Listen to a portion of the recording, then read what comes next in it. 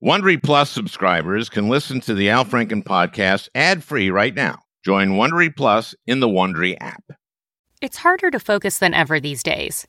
Thankfully, C4 has reinvented the energy drink game with C4 Smart Energy, the only energy drink clinically proven to provide enhanced mental focus, containing 200 milligram of natural caffeine, a blend of vitamins, and zero sugar. It was formulated to support your well-being and help you feel your best, all while enhancing mental focus. From your brain to your body, C4 Smart Energy does it all and tastes amazing. Look for Smart Energy in the beverage aisle at your local Kroger, Albertsons, and Safeway grocery stores. C4 Smart Energy. Stay focused. Hey, everybody. We got a great one today because Andy Slavitt, who's been on this podcast more than any other guest. And you want to know why? Because he has stuff interesting to say, unlike my other guests. So this is a good one for a change, except the other times Andy's been on. That's what I'm saying. And Andy has written a book called Preventable. And it's about, what's it about? Oh, yes, the coronavirus and the pandemic and all the stuff that was preventable if this has been handled properly. And it's pretty chilling reading the book. I recommend it. It gives you a blow by blow and has a lot of stories. And I don't want to ruin any of them for you because some of these are just stunning, including admissions by people like Jared Kushner that, oh yeah, we're doing this because so we if it screws up, then we don't have to take blame. That's why we're giving it to the states. I mean, those of you who've listened know who Andy is. He had two tasks, big ones in the Obama administration. One, he's the guy that fixed the website for the Affordable Care Act. It launched October 1 and went down October 1 of 2013. And he came from Minnesota, from where he's working at United Health, Andy's friend. And he fixed it in 5 weeks. And I think he saved the Affordable Care Act, and I think he saved the Obama presidency. He won't say that, but I will. Then he became the head of CMS, Centers for Medicare and Medicaid Services. That is $1 trillion organization. They spend $1 trillion every year, Medicare and Medicaid, and he supervises a lot of other stuff too in that role. So a man who knows healthcare, not a doctor, not a scientist, but a guy like an executive who knows how to get things done. And as soon as COVID hit, that's what he did. And he did that not in the government, but he interacted a lot with Trump people to try to help. They didn't take his advice a lot, as you can imagine. He started hashtag stay at home, getting people to stay at home, isolate, which we needed to do. We just needed to do that. And that stopped the spread from escalating until, of course, Trump and the Southern governors and everybody started reopening everything. And he also, for the first 4 months of the Biden administration, was a senior advisor to the coronavirus task force, worked out of the White House. And he left it a couple of weeks ago. Now he has this book coming out, and it really is kind of a must read to understand really how this could have been done better, but it isn't all Trump, but boy, oh boy. It's a pretty chilling book, and this is a pretty chilling interview. So I'm going to get to it right away because this is it's a really good one for a change. When we come back, I'll be talking to Andy Slavitt. The best way to learn a language? Immersion. Living where the language is spoken and using it every day. But if that's not in the cards this year, you can still learn a language the second best way, and that's with Babbel. Babbel's quick 10-minute lessons are handcrafted by over 200 language experts to help you start speaking a new language in as little as 3 weeks. Babbel's convenient courses have helped me learn real-life conversation in German. For example, let's say you wanted to order soup with your dinner. Die Suppe würde mir auch gefallen. That means the soup. That means I would also like the soup. And that way, I get soup with dinner. Here's a special limited time deal for our listeners. Right now, get up to 60% off your Babbel subscription, but only for our listeners at babbel.com/Franken. Get up to 60% off at babbel.com/Franken, spelled BABBEL.com/Franken. Rules and restrictions may apply. When you're ready to pop the question, the last thing you want to do is second-guess the ring. At BlueNile.com, you can design a one-of-a-kind ring with the ease and convenience of shopping online. Choose your diamond and setting. When you find the one, you'll get it delivered right to your door. Go to BlueNile.com and use promo code AUDIO to get $50 off your purchase of $500 or more. That's code AUDIO at BlueNile.com for $50 off your purchase. BlueNile.com, code AUDIO.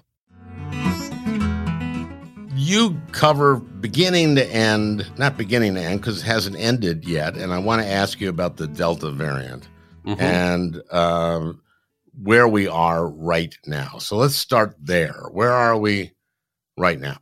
As a country, we're in a place that has undergone, I think, a enormous transformation, maybe the biggest transformation you could imagine a country going through in 5 months, from a place where COVID was basically dictated everything we did, killing thousands of people a day, and was a state of emergency, to something which I would call a manageable threat. I mean, a manageable challenge. Maybe that's better said, a manageable challenge. And we have lots of manageable challenges in our life, Al. Like, this is just one of a longer list, but it's no longer in a place where it upends society. And if you've been vaccinated, you are extremely well protected. And so I know that that's a big adjustment for people to hear because we've been living with a certain amount of fear the last year. But if you've been vaccinated, if you've been double vaccinated with the mRNA vaccines in particular, you largely have the opportunity to get your life back now and the things that you lost during the pandemic. So we're in a much, much, much better place. And what we're hearing is that the Delta variant spreads easier, right? It's more infectious than the other variants. And the question to me is, do the vaccines take care of it? Here's an odd statement. It is actually a little bit to our benefit, if we've been vaccinated, assuming you've been vaccinated, that this Delta variant spreads faster. And here's why. Because the vaccines work on it, it outcompetes the variants that are more problematic. So there's actually a beta variant, the one that first appeared in South Africa, that the vaccines had a little more trouble with. But the beta variant hasn't had an opportunity to grow because the faster growing variants are the ones like Alpha and now Delta that are ones that also the vaccine works on well. So in some ways, it's sort of like it's an ally in destroying the more problematic variants. So far, we are in a really fortunate position if we've been vaccinated. If you haven't been vaccinated, it's a completely different story. Completely different. Okay, then let's just talk about that. When I'm old enough to remember polio, and I'm old enough to have gotten the polio vaccine. We all just took the polio vaccine, and now there's no polio. And to me, it was, okay, the polio vaccine is available. Let's go get it. So, my parents go down there and to school and take the polio vaccine because we don't want you to get polio. And I went, boy, yeah, I think I know what that is. No, I don't want to get it. And we just got rid of polio. And any doctor you talk to never seen polio now. And they sometimes treat people who had polio, some people who are older, And that's not pretty.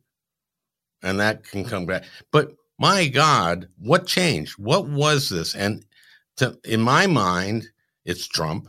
And then we're going to spend a lot of time on Trump.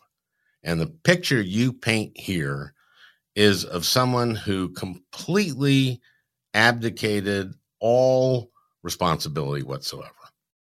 Well, you got me thinking, you're talking about polio. People who lived through that, adults who lived through that, it was exactly as you described earlier, which is imagine robbing the life and joy out of kids. Because, everyone knows the most famous person with polio was FDR, but he was an exception. Most people who got polio were kids, and, they couldn't play. I mean, they just basically obviously destroyed their ability to have a life. But we were a more unified country. We trusted science. We looked out for one another, I should say, with obvious exceptions. Yeah. There was a common good. The gap between rich and poor was not as wide as it is now. All of those things changing, I think, have some incremental impact on our ability and willingness to do something that feels like it's part of a patriotic duty or a common cause. And putting aside Trump completely, the idea of doing something like taking a vaccine is now almost entirely evaluated through the lens of what's good for me. And it turns out that for people over 65, it clearly was something that's good for them. In terms of people who are over 40, it was clearly something that was good for them. From people 18 to 25, they don't see it, and they don't see a reason. But the weird part is seeing a reason not to, and of course that is the disinformation, which is so pernicious. You write about Trump, and we know now that he knew about it. We know from Woodward that he knew what it was. While he was at the same time he was saying we have it completely under control. And I feel like Trump would have won re-election, which would have been a disaster of another sort, if he had handled this correctly, if he had handled it right. I completely agree with you. So, my sense of things is first of all, let's stipulate this. Pandemics are massive challenges, and it's really hard to manage a pandemic, flawlessly. Particularly if it's a novel virus and you've never seen it before and you don't really know what's going to happen. And there's plenty of innocent or well-meaning mistakes that sure, all of which I think are forgivable. In the book, you basically, one of the chilling things is he gives all the responsibility to the states, essentially. And I compared this to if after Pearl Harbor, FDR had said, this is really Hawaii's problem. But what's chilling to me is a conversation you have with Kushner, and I think this was on testing, and he said, well, if they screw up, then it's their fault, and it's not our fault. And it was he was like, you see, we're smart. Right. Right? Yeah. And look, it turned out to be the exact wrong thing to do, because I agree with what you said earlier, which is if you, as I said, managing a pandemic is hard, but if you show a modicum of decency, empathy, and that you're really working on it, which, by the way, I think the vast majority of governors did, then you at least get a B, right? Maybe you don't get an A, but you get a B. And I think, to your point, people rally to politicians in times of crisis. And so he was probably served up on a platter an enormous political opportunity if he would have just done a few things that I think are unforgivable that he didn't do. Number one, in January, as soon as he knew that thousands of people were going to die from the coronavirus and it was coming here, he should have very just simply said, we have a problem. It's time for everybody to protect themselves. The fact that he didn't do that is something that I think will go down. It's take your Pearl Harbor thing. It's like imagine, Pearl Harbor is attacked, and he says, no, it wasn't. It's not attacked. Nope. There's nothing going on here. And he had an ability in lesser situations to influence reality, or at least the perception of reality, by simply saying something wasn't the case. Gaslighting it, I guess, is what people call it. Well, he said it was all under control, all that. He said that for quite a while. And remember when it was clear that it wasn't out of control anymore, and lots and lots of people were dying, where and he was asked about this at a press conference, and he said, well, I'm like a cheerleader. I wanted to be a cheerleader. And I'm going, what?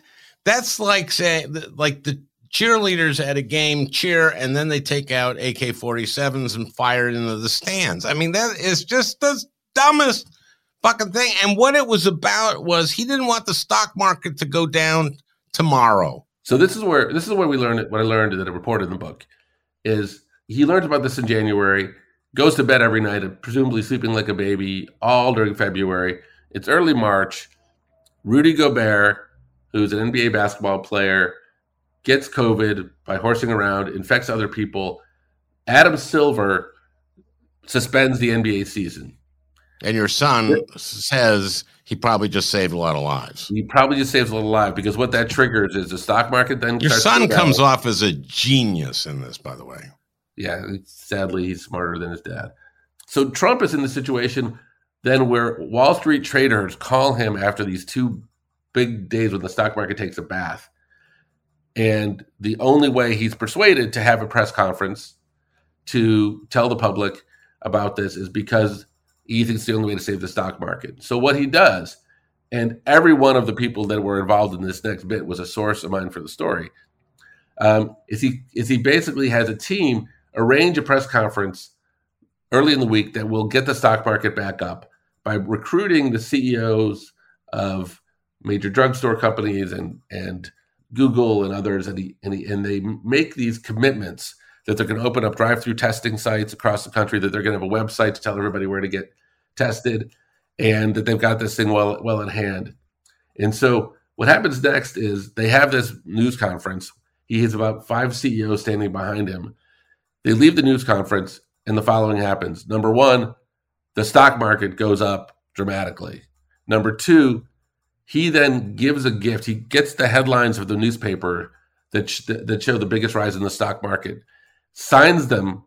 Donald Trump, thank you for what you've done. Gives them to the team that put this together. Number three, every single commitment made in that press conference was never followed up on.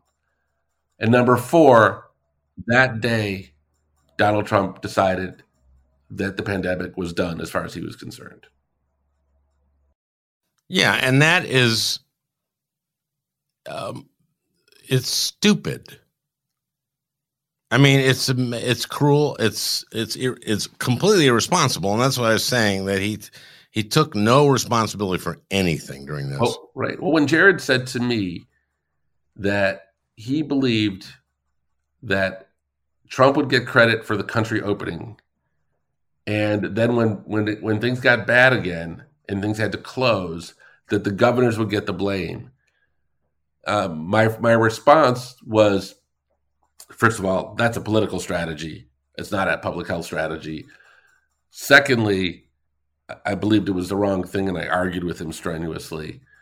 And thirdly, it turned out not to be a smart political strategy, because in the end of the day, he couldn't avoid accountability. But still, with the unbelievable disinformation coming from Fox, from talk radio, from Limbaugh while he was still alive, from Hannity, from everybody, from social media, that it was close. It was close. And he came close to stealing it. Closer than I think we know. First of all, he tried to steal it. And I think that the storming the Capitol on January 6th, they came closer than we'll ever know to literally killing members of Congress. And now 75% or 80% or 85% of Republicans are Trump Republicans. We'll see. We'll see how that plays out. But I know that all my former colleagues in the Senate and Republicans in the House, virtually all of them, are scared of this guy and scared of, they see, Jeff Flake defected, boom, he's gone. it's remarkable. This guy's control of the party and what's happened to the Republican Party. But you do your best in this book to avoid making this partisan. You work with a lot of Republicans, former members of the Bush administration, the W administration, who join you in a number of things, including, I remember you've been on this podcast maybe 6, 7, 8 times. When you were trying, you put together a plan for testing and then separating people and quarantining and isolating them, which other countries did, right? And other countries did it successfully. I mean, let's compare us with, you do this, Germany. I mean, sometimes you might go South Korea. Well, that's not really fair because one, they had seen these kind of pandemics before, and also they're a more unified society than we are. Yep. We can take that as an excuse.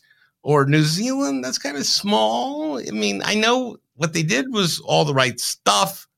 And Hong Kong, same thing. But Germany, Germany's big. And Germany, A, they're ethnically diverse, much more than they've ever been. B, they are surrounded by other countries. They've had lots of borders, unlike us, we have 2 borders. So that would make them more exposed. And that's Mexico and Canada. Mexico, Canada. Thank and you. So you don't have a lot of respect for your listeners' geographical knowledge. No, I don't. So Germany had about a middle of the road response, middle of the road set of circumstances, and they had about 25% of the per capita deaths than we had in the U.S. And I have to say this, that if the president had, number one, called this out when he saw it in January, number two, not fired and all of the scientists and prohibited every single scientist that wanted to put out a different narrative than this is overblown, and number three, if he hadn't politicized masks, those 3 things alone, let alone doing a better job in testing and everything else, I think we would have been very close to Germany's numbers, which is hundreds of thousands of preventable deaths. It still would have been a tragedy. I mean, if we would have lost 200,000 people, this would still have been a tragedy. Well, let's talk about testing for a second. And I read in your book, I mean, I knew that the CDC's first test was a failure, which is unusual. The World Health Organization had put out a test that we could have used, right? But we didn't. We chose, the CDC said, we always do our own tests. And there are all kinds of labs that offered to do it. And the FDA who decided, or the CDC who decided. Yeah. And in your book, it's very unclear who made this decision that no, we will not approve any test that's not developed by the CDC. You're exactly right. The big mistake was, and it was by the FDA, who did not allow labs around the country to develop tests because we very quickly had to figure out where the virus was and contain it. Recall that South Korea had their first case on the same day we did. They let every lab in their country develop a test, and they quickly had enough tests to start to contain the virus. We didn't, but here's what's interesting, comes out in the book that wasn't part of, I think, anything else that had been previously reported, is Alex Azar, the guy who runs the Health and Human Services Department, was having a beef with the FDA. And so when he put together his task force, a beef for a completely different reason, and he's a petty person. And when he was putting together his task force, he decided to leave off the FDA and CMS. Crazy. Right. And CMS, who was in charge of, guess what, nursing home safety. Mm-hmm. And you headed up CMS, so the audience should know that. Yes, I headed up CMS under Obama. And Barack Obama was president before Trump. Right. You're doing a good job explaining these things to the audience. I don't have a lot of respect for my audience. I'm not skating past these things, assuming that people just know that we border Mexico and that we had Barack Obama was a president. But he's two presidents ago now. It's Biden is the president now, so it gets confusing. That's true. Okay, now let's Azar. Let's make it clear for my audience who I don't respect that he's the head of HHS. Under HHS are these huge agencies, FDA, and important agencies, the CDC and CMS, Centers for Medicare and Medicaid. And you talk to him, he doesn't know who made this decision, or he says he doesn't know who made this decision. He claimed that the FDA made the decision without his knowledge. Now, I'm sorry. The FDA claims that they believed, they had heard from Azar that they were not to enlist labs around the country because it would violate President Trump's narrative that this whole thing was under control and blown out of proportion. And that if you got a whole bunch of labs saying that they were working on tests, it would go against that narrative. So we can decide, do we believe what Azar said or do we believe what the FDA said? But either way, or incompetence. I mean, and I think Azar bears responsibility because FDA reports to him. He decided not to include them in the crisis planning. And if the FDA was left with if they watched TV, they would believe it was under control. So what do we need tests for? I mean, I'm being a little bit facetious here, but yes, the dysfunction. It turns out that there was now who doesn't have respect for the audience? That was clearly facetious. That respects the audience's intelligence to understand faceticism. I'm in the audience and they stop talking about me. Right, exactly. Interview the guy. People have tuned this out. People have already tuned this out. But it's like the dysfunction starts with Trump basically saying that this is the story and you're all going to stick to it. With Azar, who was in a bad place with Trump and a pleaser and trying to carry out orders, whatever those orders were.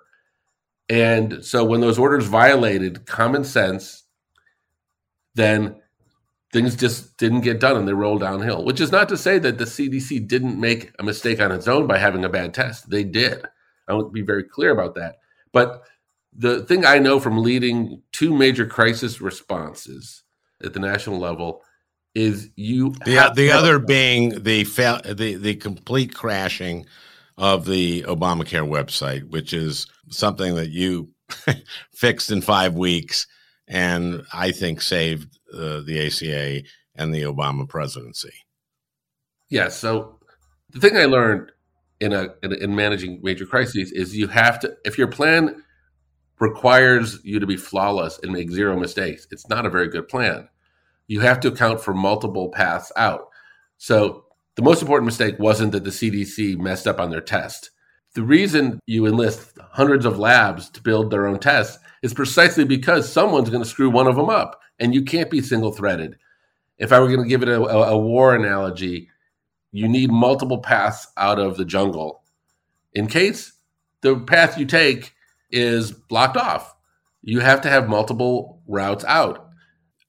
And since you were in the Obama administration and head of CMS there, one of the things that has made me crazy over the last several years is, especially during this pandemic, is Trump saying the Obama administration left the cupboard bare. Trump became president in 2017.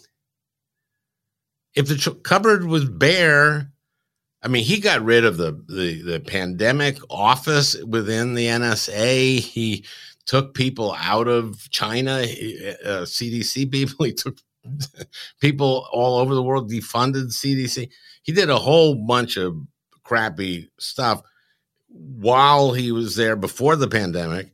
But he had every opportunity to fill the cupboard if you're so concerned about the cupboard. Right. Well, after SARS and Ebola, as you know, because you were in the Senate, the president and the Democrats proposed refilling the stockpile, and the Republicans rejected it. And every year, that was in the president's budget every year, the Republicans rejected it. And then when Trump came into office, he decided to cut funding for the stockpile by 10% every year. So this is sort of like why the businessman president thing is this sort of fallacy. Is it's like, I'm a businessman and I know that we're wasting money on stuff that we've never had to use, like masks and ventilators and things that sit in the strategic stockpile. So I'm gonna cut them because I'm a shrewd businessman. But of course, I don't have a clue what those things are for and what happens when we don't have them. And then, of course, his go-to move is to be like, oh, Obama left the cupboards bare. And like, honestly, I don't think he bothered to ask whether Obama, I mean, he just like, he lies freely. So it's not like he's like, I got to go check and see, can you find out what happened? Can I kind of twist the truth a little bit? He's like, oh, Obama left the cupboards bare. And, I think he's got a staff of people that were so used to him lying that like they'd get called on it on the news. They'd be like, well, the president's, blah, blah, blah. I mean, how the tap dancing that one had to do to serve in that administration and please Trump made it nearly impossible to imagine anything getting done. Yeah, I mean, he didn't go to Deborah Birx and go like, if I say that the cupboard was bare, right, would that be 100% true? Well, it depends what you mean. Okay, I mean, speaking of Deborah Birx, she doesn't come off great in your book. Sometimes better than others, shall I say that? But I want to play something, and you referred to it, and this is what made me want to play it again. Peter has it lined up. This is her, and as soon as you hear me say what it is, it's the interview with Christian Broadcasting Network, in which she characterizes Trump's supervision of the pandemic. He's been so attentive to the scientific literature and the details and the data. And I think his ability to analyze and integrate data that comes out of his long history in business has really been a real benefit during these discussions about medical issues. Because in the end, data is data, and he understands the importance of the granularity. And I think he's been really excited about finding the level of detail that we've been able to now bring over the last few weeks to really understand who's at the greatest risk for severe illness, who will have mild and less and asymptomatic disease, and really calling on every American to do that social distancing, because some people may not know they're actually infected and be unknowingly spreading the virus. And that all comes from the president seeing the data and then really directing these policies and these guidelines that go out to the American people. Why would she say, here's a guy who is just looking at the granularity of the scientific data, and that has been a huge benefit to our work? Why would she say that? Was there a gun actually, literally, pointed at her head? I mean, how could you? It's one thing to sort of, well, the president is paying very close attention. But this is what was good. Why would she do this? Yeah, I mean, probably the first time the words Trump, data, and granularity got used in the same paragraph. But I mentioned in the book that I had Alan Weisselberg is more in the granularity of the data, right? So I referenced in the book that I had a conversation with a well-known former Democratic senator who I know quite well about this very thing. I don't mention the senator by name in that conversation, but he asked a very similar question than the one you're asking now. And he, by the way, he looked a lot like you and sounded a lot like you. So we've had this conversation, and like your question was, is she selling out or is she working the ref? And, I have this, my interpretation is that she thought she was working the ref, and she believed at that point in time that he endorsed her plan. And her plan was to set up a whole bunch of gates that would be required for social distancing standards to be relaxed. And those gates had to do with very granular data. And she thought he endorsed her plan.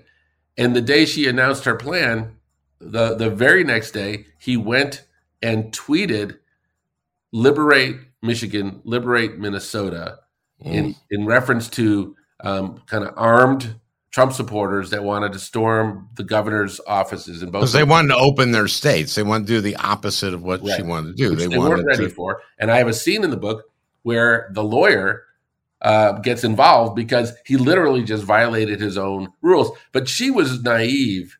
She thought she had persuaded the president to support her, and she thought she was shoring up that support by doing what everybody in the Trump administration did, which is get some tape out there of her praising the president for this brilliant action. Meanwhile, he was nodding, winking, laughing to his supporters, saying, of course I don't support this expert nonsense garbage. Now, but I will say this about Deborah Birx is, in her defense, people who didn't like Deborah Birx hadn't yet met Scott Atlas.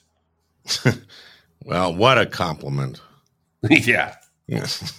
What a compliment. Scott Atlas, of course, really basically took her job, right? And came in. And, of course, he is a doctor. He is a medical doctor, a radiologist, right? Yes. And if there's a question whether my arm was broken, for example, I would trust him. Well, look, I would say this. Everybody in the book, I tried to write in a way that was true to life. Jared Kushner, not as a caricature, but actual interactions. But I will say the one person in the book that is not portrayed as like in a way you think of as a real human being with flaws and etc. is Atlas. And I'll tell you why. I was part of a conversation that Reince Priebus was having back in the spring. And this is when all of the pointy-headed experts were saying, gee, this is really bad. People are going to die. And Trump was saying, no, it's not. This is way overblown. And Priebus said, what the White House has to do next, and I was just at the White House this week, is they're going to go find our own experts, and we're going to play to the media's penchant for both sidesism. And we're going to find someone with a really impressive degree that's an epidemiologist or that comes from Harvard or Stanford. So I got on Twitter, and in kind of a mocking way, I did hey, there's a job opening and a great opportunity for people who have a decent sounding degree, but aren't getting a lot of fame or attention and want to be in the White House. All you have to do is bend your principles to whatever Trump's are. It literally was my tweet. But I reported on the conversation I had with Priebus. I didn't mention Priebus's name until the book because, why else would someone want to spend money on a book if it was in my tweet? Anyway, so it took them months to find Atlas. And the reason he's not portrayed as a human being is I actually think he's more like the Frankenstein monster. Like they basically said, we need to create someone who's willing to basically say everything the president believes. And they found the guy. You're right. It turns out he's not an epidemiologist or a virologist or any of those granular details. But he was a radiologist and he has the name Stanford behind him. And so they brought him into the White House and he literally parroted everything that Trump wanted him to say. And by the way, he's coming out with a book in November, apparently. It's a weightlifting book. It's about... Yes, sure. Never mind. But yes, but there is a section of the book called Atlas Shrugged It Off, which I thought was clever. Yes, that I got it because that's an Ayn Rand book. Atlas Shrugged. Like so many different clever connection points. Atlas Shrugged It Off. I stared at that and I said, "That's really clever, Andy." You know how many people have recognized that? Zero people think that's clever besides me. For the listener, the book does not lack for attempts at cleverness. I think that is not exactly a compliment, but I am very accepting of it as no, and occasionally there are some clever things there, some things that made me go, It's kind of clever. Yeah. Yeah. I mean, I've always been like, particularly like very much this pretend amateur jokester in the context You of, at least go out there and try. I mean, most people don't try. And a lot of your tweets have been funny, and you actually went out and did joke baskets on some of your tweets. And I remember there's one where you did 10 jokes, and I went, Jesus Christ, like 8 of these are actually really good. yeah. That day surprised me. We're going to take a little break. We'll be right back with Andy Slavitt, author of Preventable. Rakuten's Big Give Week is back with 15% cash back. It's a festival of savings at hundreds of stores, including Doc Martens, Ninja Kitchen, and Hotels.com. Prep for summer and save big on beauty, travel, electronics, and more. It's one of Rakuten's biggest cash back events, and it's on May 6th through May 13th. Join today for free and get an extra 10% cash back boost. Go to Rakuten.com or download the Rakuten app today. That's RAKUTEN. Shoppers get it. Hey, I'm Ryan Reynolds. At Mint Mobile, we like to do the opposite of what Big Wireless does. They charge you a lot, we charge you a little. So naturally, when they announced they'd be raising their prices due to inflation, we decided to deflate our prices due to not hating you. That's right. We're cutting the price of Mint Unlimited from $30 a month to just $15 a month. Give it a try at mintmobile.com/switch. $45 up front for 3 months plus taxes and fees. Promo rate for new customers for limited time. Unlimited more than 40 gigabytes per month. Slows full terms at mintmobile.com. We're back with Andy Slavitt. So, Trump at the beginning, of course, said that it's all under control. Remember when he was at the CDC? This was one of my favorite moments where he went, it was very early on. He's at the CDC and he says, turns out I'm really good at this stuff and people are surprised. But I have an uncle who was at MIT and I just have a natural talent. And remember that? Yeah. And what a weird. It's weird. But the serious point that connects to this is that, like, if you can't separate yourself from the problem, if you see everything as a reflection on you, if your ego is that massive, it got to be crippling to try to solve a problem because you can't even acknowledge it. And that's what he did to us. I mean, in one sentence, that's what he did to us is he made this about him instead of about us. He could have made it about him. He could have been, look, who runs for president except for people who are kind of narcissistic? I mean, we've had how many presidents now? This is the 46th? 46. I say every one of them, Biden ran 3 times for president, right?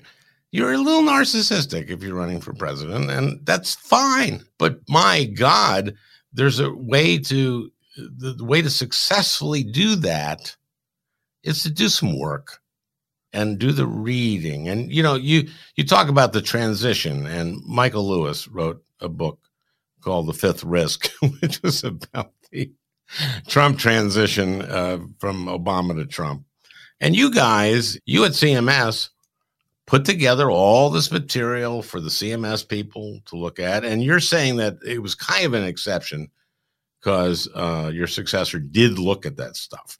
But mainly throughout the administration, they just did nothing in the transition. They were just arrogant and stupid.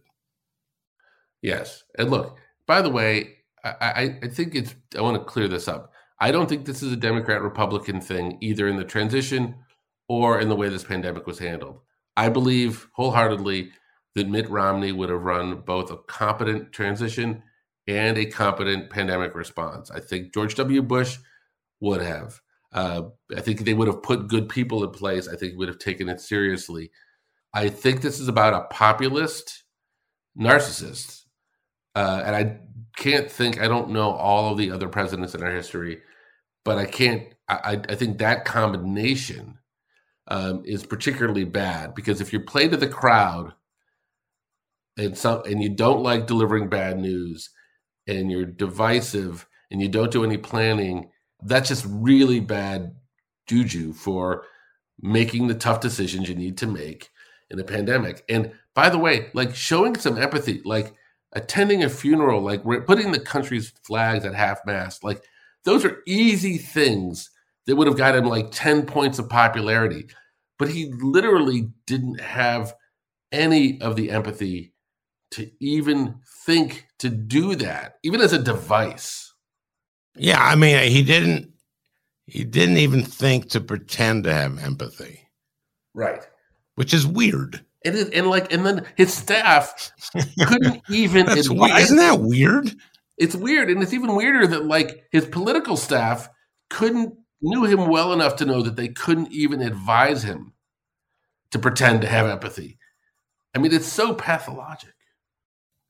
And there are some pathological things that, for example, remember, and he did this in front of Burks, and this was the, maybe you can inject disinfectant into you. And, I have a good instinct for thinking outside the box, and maybe this is good.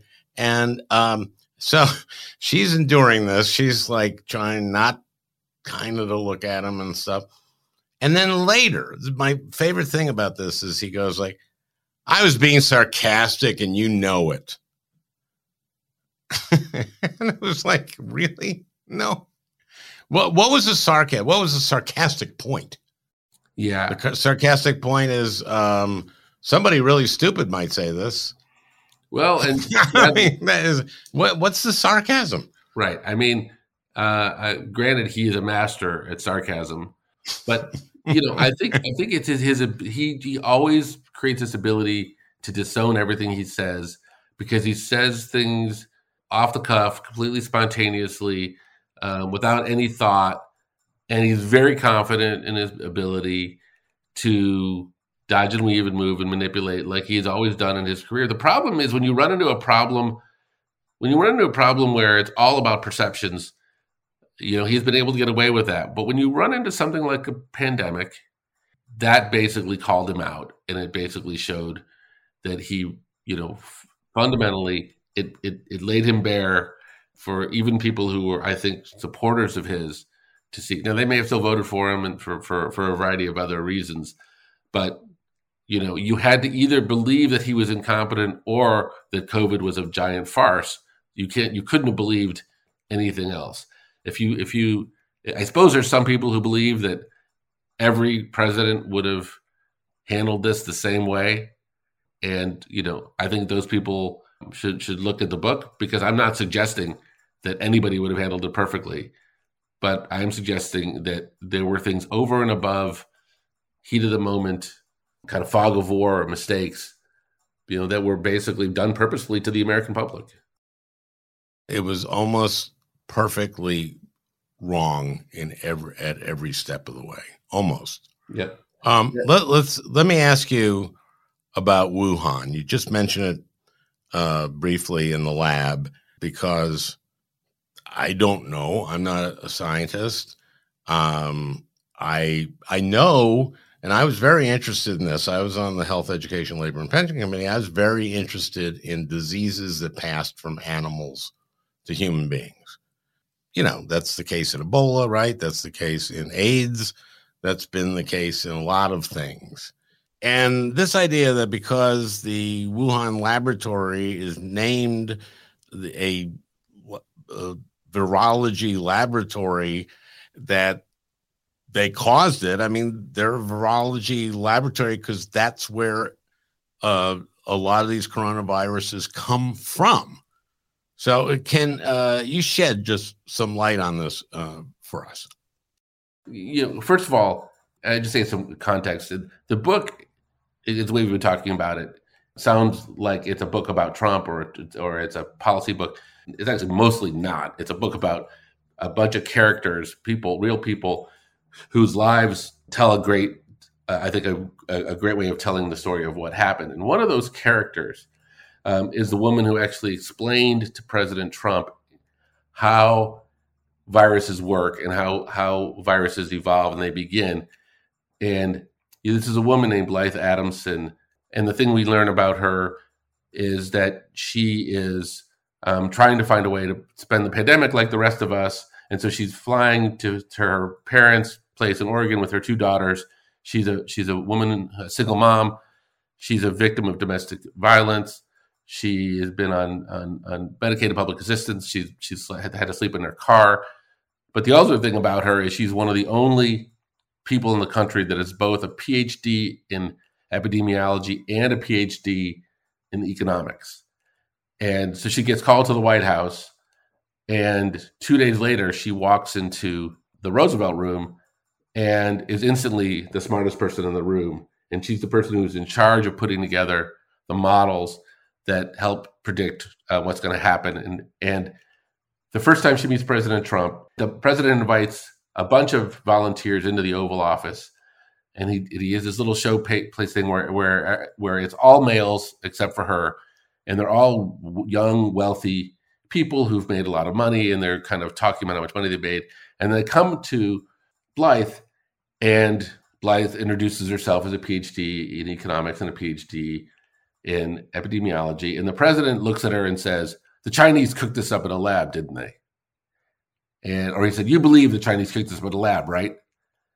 And her response, which I think is one of the most genius responses I've ever heard, is, "Mr. President, can I tell you a bedtime story?" And she proceeds to then tell him a bedtime story that mesmerizes him. And it turns out that bedtime story, which takes place in a jungle in Africa and all these characters, turns out is the story of the origin of the AIDS virus. And she explains to him how viruses have all their genealogy tied up in creatures and in animals. And so anyway, it sort of goes from there. But the reality of where the virus and wasn't that eating meat? Yes, on bush meat. Guys building a road or something. Yeah, or? Bush meat. It was good guys who were working on plowing a road through the jungle, started eating bush meat, uncooked bush meat, because they didn't have the time and the ability to do a fire. So that's okay. Everybody, don't do that. Yeah. And you said don't do that to the audience. Mm-hmm. That was, I think, also slightly disrespectful to their intelligence. So here's the kind of thing. Here's what I think about the origin of this thing. First of all, nobody knows. The intelligence report is written. I've seen the intelligence report. The intelligence report basically is written where 2/3 of people, essentially of the investigators, believe it came from a bat, and the third from a lab. None of them had high degrees of confidence. And the way these things are written is they express their level of confidence. So nobody knows. The Chinese are uncooperative. They should be cooperative. There's circumstantial evidence. You could create stories for both. Oh, it's a lab leak. Someone broke a test tube, it aerosolized. Some of the scientists got it, brought it home. You can believe that story. But it would also be very... What's this, honey? Oh, damn. That was in my pocket at the lab. Right. It's something. Yeah, give it back to me. It's a Simpsons episode. Oh, Jimmy, don't. Oh, don't play with the test. Oh, right. Now it's all. Could be either. But here's kind of one of the points I want to make here on your show is that people are asking the question, why did nobody believe Trump when he said, hey, this thing probably came from a lab? And tell me if you agree with my conclusion here. My conclusion is that if you lie all the time, people will think you're a liar. And if you're someone who lies, points fingers, avoids blame, makes stuff up, improvises, then when you say something, people aren't going to believe it. That's just a byproduct of being a liar. But a stopped clock is right twice a day. But then again, a clock that's working that is 8.5 hours off is just wrong all the time. Yes. Yeah. Okay. Yes. So no, I mean, clearly the idea, but there are people who believe every word he says because Yeah. They've decided that's what they're going to when do. He said that he didn't know. He had no idea. I mean, he said it as a deflection. Maybe he believed it, but he didn't see any intelligence reports which told him it was true. It is possible, but it was not said because he had some great insight. It was said because he wanted to basically make the point that this is a China virus. It's their fault. Everybody who dies in this country is not on me. And now he takes credit for stopping flights from China. You have a statistic about how many people had flown from China to the United States before that ban. What had that been? And also, he wasn't banning Americans coming back, right? Yeah, and he wasn't banning travel from Europe. But it was his one go-to action. It wasn't a very effective action. But the entirety of the task force was not focused on PPE. It was not focused on testing. It was focused on one thing: how to bring Americans back from China.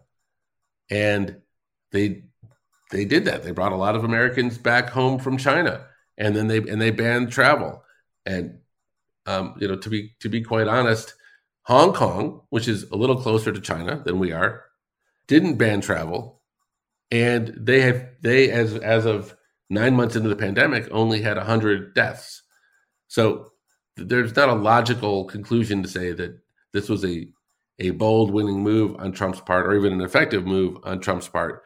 But when he came down to saying, well, what have you actually done? There's really only one thing he could point to.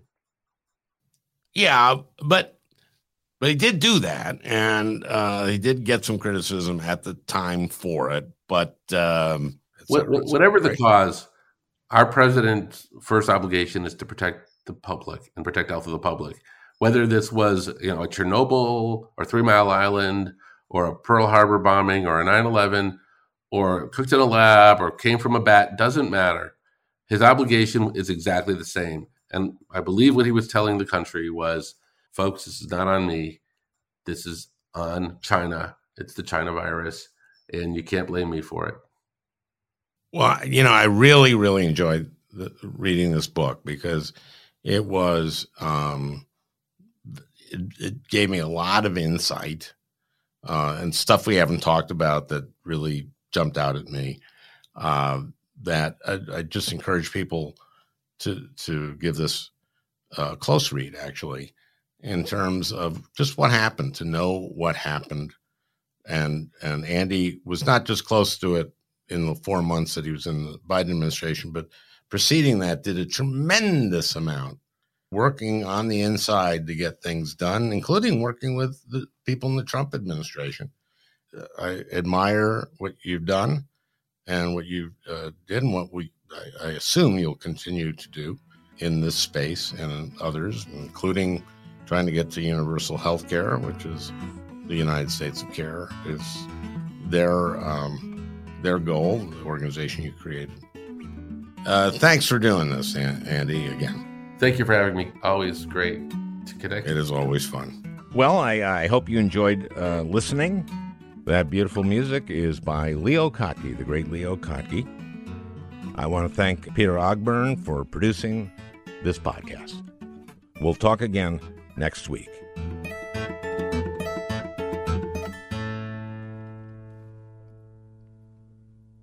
Hey, Prime members, you can listen to the Al Franken podcast ad-free on Amazon Music.